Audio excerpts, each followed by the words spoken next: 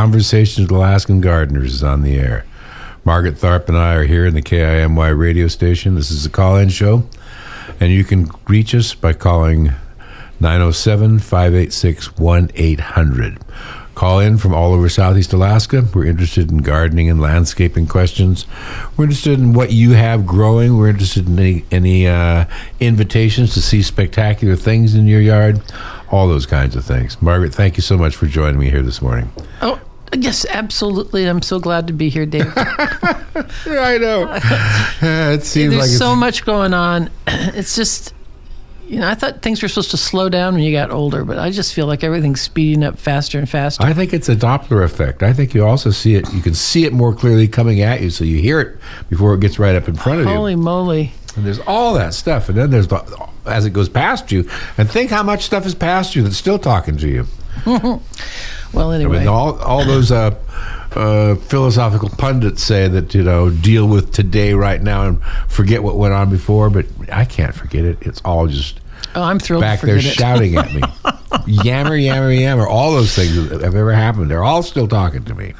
Anyway, where most people are putting their plants to bed and getting ready to close out the garden, we just got a great big shipment in. That's right, we did. And it's always so exciting when things come in.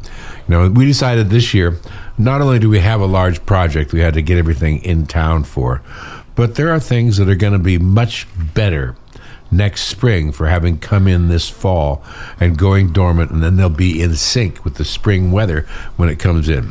Really, and it's the rhododendrons that, and some of the perennials that we got in are really there. And the maple trees and the flowering cherries. The Japanese maples are spectacular. Absolutely spectacular. I'll let you know when you have some for sale, but I can't make up my mind until I can get to my project.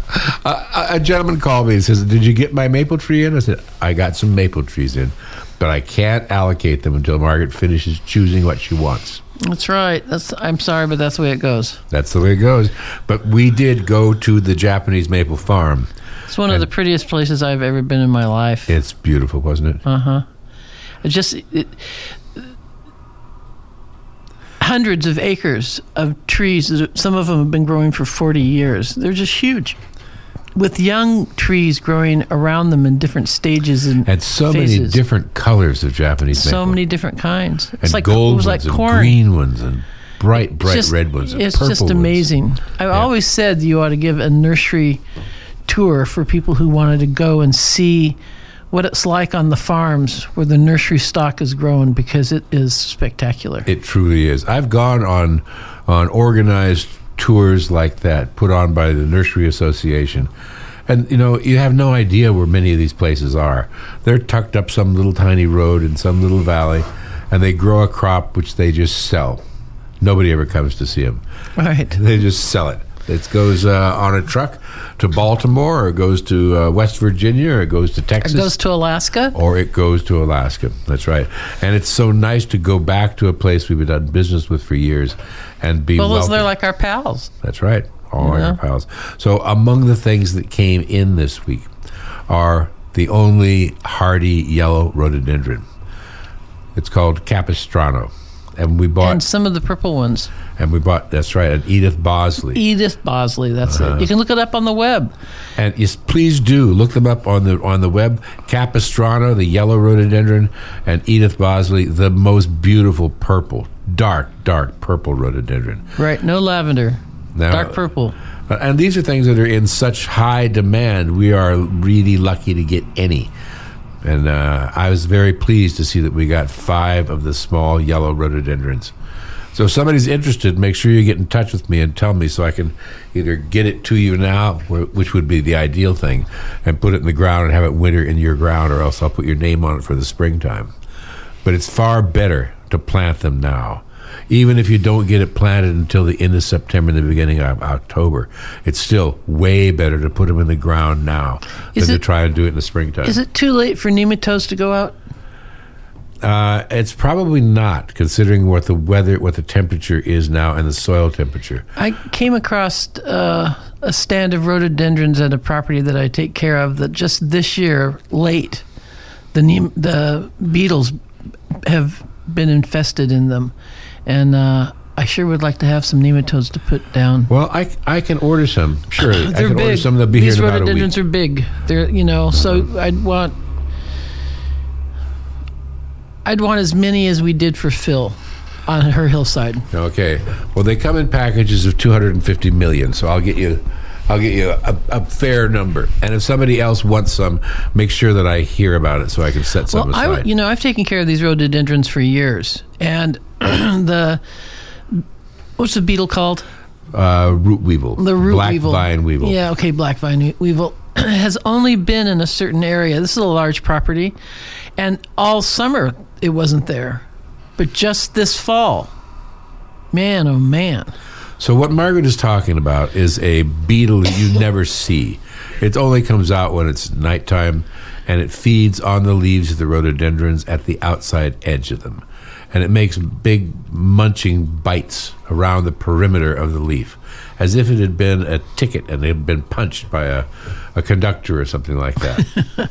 And sometimes the amount of damage done makes it look so ragged, it looks like it's a tattered That's old how piece these of are. sheet. These are tattered. These are tattered, and they're all on the lowest branches, closest to the ground. But I'm saying, for it to happen in just a month. Right. So what we do with them is we get a nematode, which is a naturally occurring microscopic animal that is actually native here in Southeast Alaska, but just not in the numbers we want. Not in the quantity you need to fight how many beetles That's right. are. So if you see that beetle munching on the external part of the leaves, that means that the beetle's feeding, but it also really means that the juvenile stage, the larvae, are down in the ground and they're eating the roots. And that's where the real damage is done. Right, and they've killed trees. Oh, they've killed big fir trees. Big fir trees. Big trees. There's some big trees. And there's a lot of them. I'm sure that global warming has a lot to do with the insect population changing. And insects aren't my thing, but on the other hand, since I have to take care of people's property, insects become my thing. That's and right. I don't use chemicals. And having a natural pest control for things like that, these rhododendrons are 40 years old. They're not babies. They're I know. huge. And those rhododendrons are worth $20,000 a piece. At least. They're huge. And they're 12 feet tall and 15 to 18 feet across. Mm-hmm.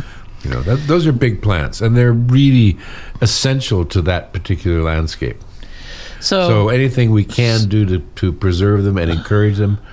So figure, I have about 20 of them to treat. Okay. I'll get you a bunch. Okay. And this last week, several people have contacted me asking if I still had nematodes, and I have run out of them. Margaret's just requesting more. So if you were one of those people that you think you have need of these nematodes, make sure to get in touch with me. Get back in touch with him, because he writes the notes down, but then sometimes he loses his notes, so, Reinforcement. Reinforcement's fine. There's a lot of a lot of notes. a lot of information out there. There's a lot of stuff coming in that sometimes it gets overloaded. Yep. And so we're going to choose which Japanese maples are available for sale. I've got some yellow rhododendrons and some purple rhododendrons if people want them. And let's talk for a bit about hedges. Well, with the Queen passing, there's been a lot of photography coming across the internet. And I saw this picture of she and Philip.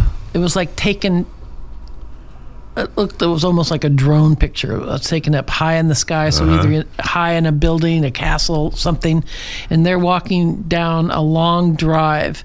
And on the side, there were 200 beech trees making a hedge that had to be a couple hundred years old.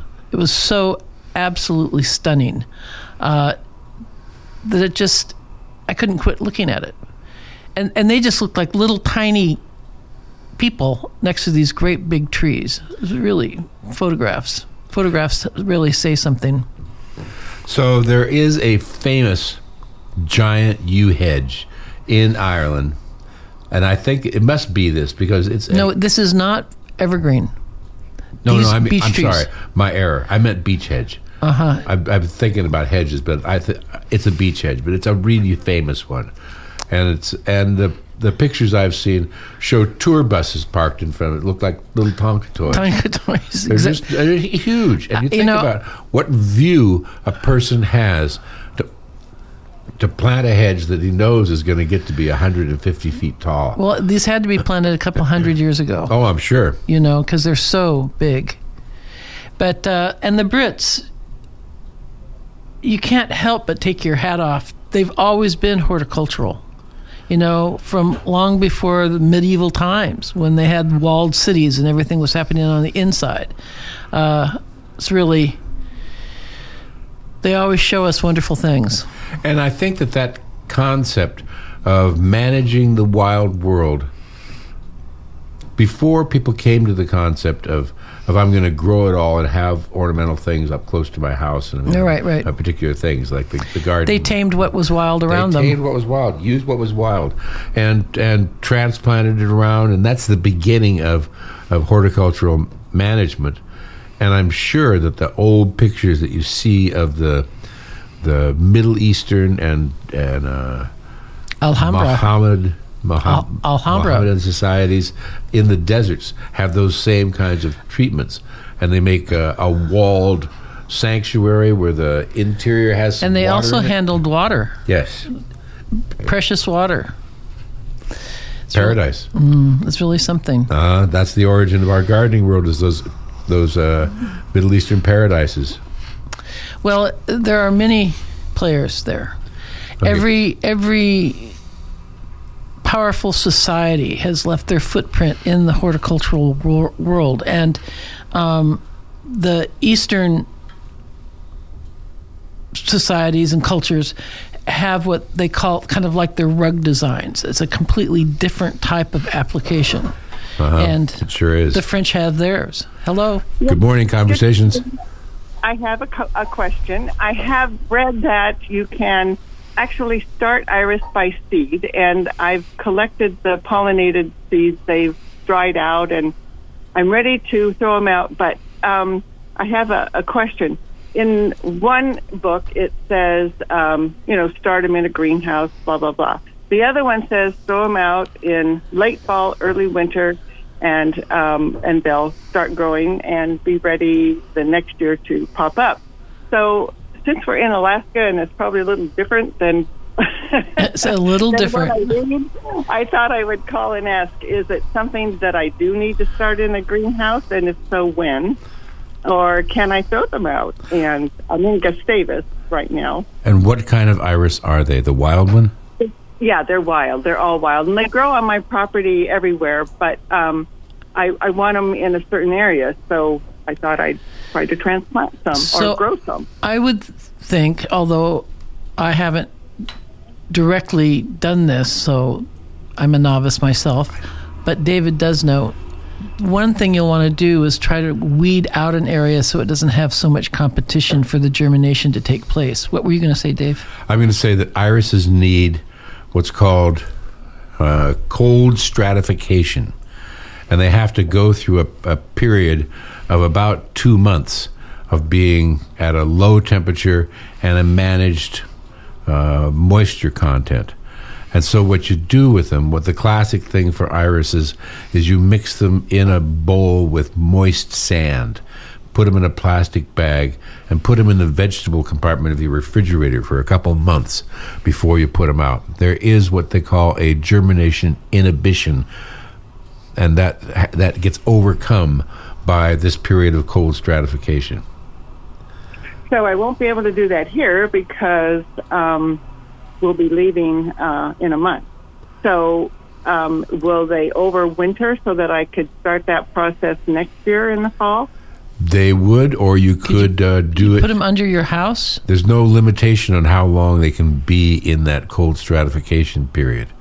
You could put them, leave them while you're gone. Oh, you probably turn your refrigerator off. But yeah. But if you have a crawl I could put them in the greenhouse so that, with the wet sand. With the wet sand, they'll freeze hard, freeze solidly. Oh. But it's got to work like that, because what you're doing is mimicking a natural process. I would imagine that if you did that and cold stratified them and left them like that all winter long and let them freeze and let them thaw back out again, that they would have no trouble germinating in the springtime. And what Margaret was saying about having the area where you're going to plant them be clear of competing vegetation, it's really true that the seeds actually need to be in contact with bare earth in order for their germination to work right, and the little root that comes out to be able to dig down into the dirt. And so you might do that. Put them in the cold stratification for the month that you're still here. Plant them in flats of seed and sand and peat mixed about half and half, and put them in the greenhouse and leave them there, and they would germinate in the springtime. And then you can take the little plants. It's going to take them a long time. When they germinate, they're really tiny, and they're really tiny for a couple of years. And so you could take them and grow them on like that and then put them out, and you wouldn't have to have the area absolutely clear, because you could just dig little holes and plant the little plants. Okay. So I guess my question is, I'm going to be leaving, which means if they're in the greenhouse, will they dry out? Well, you're going to put them in a plastic bag of moist sand. Okay. And you're going to put it in your refrigerator now, and then you're going to put it out in your greenhouse and leave it there over the winter. And then in the springtime, you're going to plant them into flats so that they can germinate in that controlled area, and then you can plant them out. But why don't you? What I would do, I'd do both. I'd have some that I just planted right straight out, and maybe you could put a few flats out just on the ground, and in a place where they can stay moist, and let them be like that, and let them go through the winter in the flat already planted, and then come up in the springtime. And maybe, because in the natural world, that's what happens. They throw their seeds down now, winter comes. If they didn't germinate now, they'll germinate in the springtime. That's what that dormancy or germination inhibition is for, is to stop them from coming up right away. Okay. Yeah, good idea. Thank you so much. I appreciate it. Sounds like fun. Call us back next year and let us know how it goes. Okay. And you'll have thousands of them. Good, exactly. And then they become currency to trade with. Yeah. Okay, more later. I understand it takes about 3 years before they'll start blooming. Is that about right? Oh, I bet it's going to be longer than that. Oh, okay. All right. Because they'll be little like grass, Yeah. All right. Okay, more later. Good luck. Bye-bye. Always fun. I just love that stuff, though. Let's figure out how to do it. There's a group, a society that I belong to called the International Plant Propagation Society, the IPPS. Well, you know what people say about that? Bunch of eggheads. I know what our kids said. Never saw as many nerds in my life. But they have their dad's a big nerd. There's no doubt about it. I'm afraid that's true. Okay, I was talking to Stacy at Tyler Rental this morning. Oh, I was in there this week. So exciting. You bought me a present for my birthday. I did. They have a multi-tool. Just for the still weed eaters and things. So that and they've all got peculiar little screw heads and things you have to poke into them, and when you're winding new twine on the weed eaters, you got something you have to poke in there and hold it stable, and all that stuff and it all comes on one kit. I thought that was really cool. And I saw some really nice power washers when I was there. Well, and I certainly have enjoyed our still power washer. Isn't it smooth? Well, it's been cleaning all our pots. You know, that's great. It's not a big machine. What we have is about the size of a vacuum cleaner. And it kind of looks like a vacuum cleaner, except it pumps out rather than sucks in. And boy, for keeping the truck beds clean, and we have so many flower pots to manage, and we use them for so many different things, and they get really filled with weeds and mud and seeds and things in order not to cross-contaminate we wash them out pretty cleanly. Right, because they're hauling soil right now, and so they have to be clean pots. And that pressure washer works just marvels for that. And it wasn't very expensive. And what I like about it is it only weighs about 25 pounds. So Right. you could easily pick it up and trot around. I've always wanted to have a house where, like one of those clay walled houses down in the Southwest that people talk about, where I could just go in with a power washer and clean everything off. Have a big drain in the middle of the floor and wash everything down to it. Yes. Yeah, I can see that would be right up your alley. So we were starting to talk about hedges, and people call us up and talk about arborvitaes all the time because the arborvitaes have a tendency to fall apart under the snow weight. Well, I am going to speak positively of arborvitae. I think that they've been treated poorly by people because they are common and because they are cheap in comparison to other evergreens. Evergreens are expensive. Evergreens take a long time to be something that you want to buy. An arborvitae is a pretty fast-growing, very common evergreen. It really does the work, and it's really affordable. So if you get creative using an arborvitae, instead of putting them in a straight line and, having them all have pointed tops and all that jazz, you can make them look beautiful, and you marry them with other types of plants. But they can fall apart in the wintertime, so that's what you want to talk about. Interior bracing. Both things are true. I'm really interested in the use of them. I, too, scorned them for many years. And it wasn't until I moved here to Alaska and realized how scant my palate was to be able to do that kind of work that I looked back at arborvitaes and thought, well done, fellas. Absolutely. You good and trusted servant, you betcha. You wanted to have a barrier for view and sound. And they grow so fast. And they are, as you said, very affordable. Mm-hmm. For $100, you can get one that's as tall as I am. Well, you're not shrinking. Quite. That's right.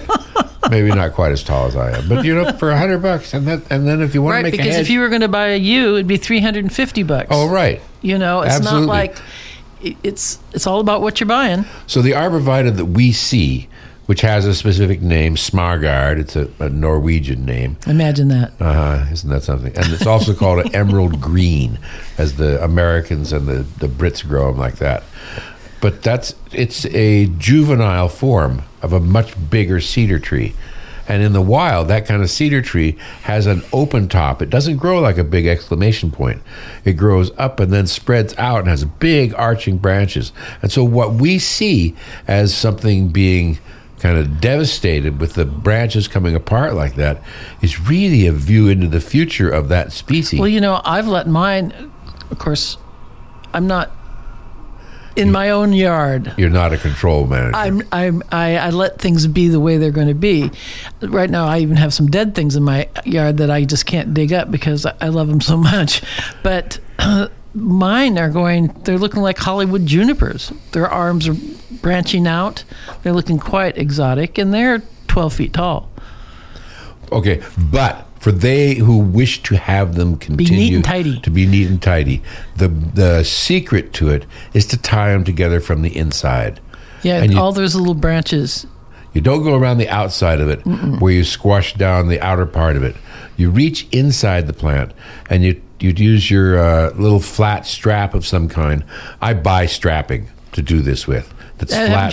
Haven't you bought it at Joann's sometimes? Sometimes I buy it at Joann's. Sometimes I buy it something that doesn't cut into the bark. Something the flat. Strapping Lady online, strapping.com or any of those places, and you're looking at something that's a nylon woven piece that will, or you can buy the cotton ones too. Just have to redo them every 10 years or so, and you're going to tie the upright trunks underneath the outside foliage. You're going to thread it around the upright trunks so you can't see it from the outside, and bring it together and tie it. And so it's good to get a black or dark green strapping, not bright white or yellow or something. That's right, or fluorescent orange. Right. No, and if you tie them together, and you don't tie them real tightly, what you're doing, you're not trying to confine them. You're trying to support them so they can't fall apart. And going up to the top 18 inches of it And being able to tie it at that point is really a critical thing, too. Before it's 15 feet tall. Exactly. Exactly. And that's one of the reasons why you might want to keep it at the height you can manage it. So, anyway. But having said that... Hooray for the arborvitae. Hooray for the arborvitae. But also, when you make a hedge, if you have it all be the same, in a while it gets to be just background. So if you were going to make a hedge and you wanted to have it be a major part of your landscape and not just background, you do that by combining different species together in the hedge. Well, you need to have a pattern. It just can't be a random higgledy-piggledy thing. As the French are? You need to have something more prettier, more orderly. People like patterns. I'm not saying it has to be a rigid pattern, not like black, white, black, white, black, white. I don't mean it that way. And you can mix varieties, but you don't want to just put one in among 20 of the same. You want to do, here's 5 of this, and then there's 5 of this, and then there's 5 of something else. And just remember, the evergreen part needs to be where the view has to be blocked the most. So if you're going to use deciduous things mixed in your hedge, which will lose their leaves in the wintertime, then you just put them where you can go ahead and have that view. So you can put lilacs in with arborvitaes and hydrangeas, roses and any of that, and highbush cranberry and rhododendrons and even maple trees. All those things, and but not too higgledy-piggledy. That's right. Okay, I'll do it like that. I'll give you the pattern is desirable. I know that as I look at things, pattern is desirable. It makes people feel comfortable.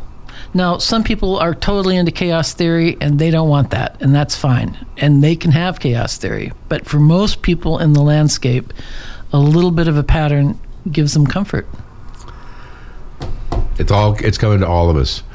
And in the Dragons of Eden, Carl Sagan said that pattern desirability is so far back in your brain, it's what we share with crocodiles.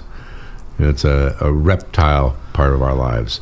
So I can understand how underneath everything there is that drumbeat of, I like repetition, I like pattern, I like uniformity. It's identification, right? And he likens it to mass migrations of lizards, but that's a topic for another day. Thanks. Okay. 2 minutes, Dave. Oh, is it only 2 minutes? Uh-huh. Okay, so I'm going to be at the nursery later today. If you want to come and see me. We're busy this morning, though. We're busy this morning. We got some other projects here's a call. to manage. Good morning, Conversations. Hi. I have a rhodie that probably is 10 or 12 years old, and it barely blooms. And I'm wondering what are the most important things I should do to encourage blooming. Okay, we'll tell you what we know on the air, okay? Thank you. And then send me a picture of it. Send it to my cell phone, 321-4149. Okay? Okay, so... Feed it. Feed it and make sure it has enough light. If you think of a rhododendron as an animal, it's like one of those 650-pound hogs tied up at your garden gate. It wants to be fed, and you want to feed it about 4 times a year: spring, early summer, late summer, and just before winter. And out at the drip line, not up by the trunk. And maybe a band for a plant as old as yours is, you'd make a band of fertilized area about 2 feet wide at the outer edge of the branches, both inside and outside of that. The drip line. And you're going to have it, the fertilizer has to get down to the earth. So if you've got landscape fabric around it, cut it away for that and be able to put the fertilizer down. If you've got a layer of mulch, rake it back so the fertilizer can get down to the ground. And you're going to use a fertilizer that has phosphorus in the middle of it. When it has the numbers like 8, 32, 16, that's a good combination for rhododendrons. But if you can't find that, you can use 16, 16, 16. Absolutely. Or 10, 10, 10. Just something. Better than nothing. And if you can't find what you're looking for, call me up. I've got some professional grade rhododendron fertilizer that we use. And so the two things are enough light. If it's in the dark, it won't bloom, and enough fertilizer. Okay, I think we're at the end of our allotted time. Okay, thank you so much. It's it's been nice being on the air with y'all, and we'll talk to you next week. And this is Margaret and Dave from Landscape Alaska, and we're wishing you all happy gardening.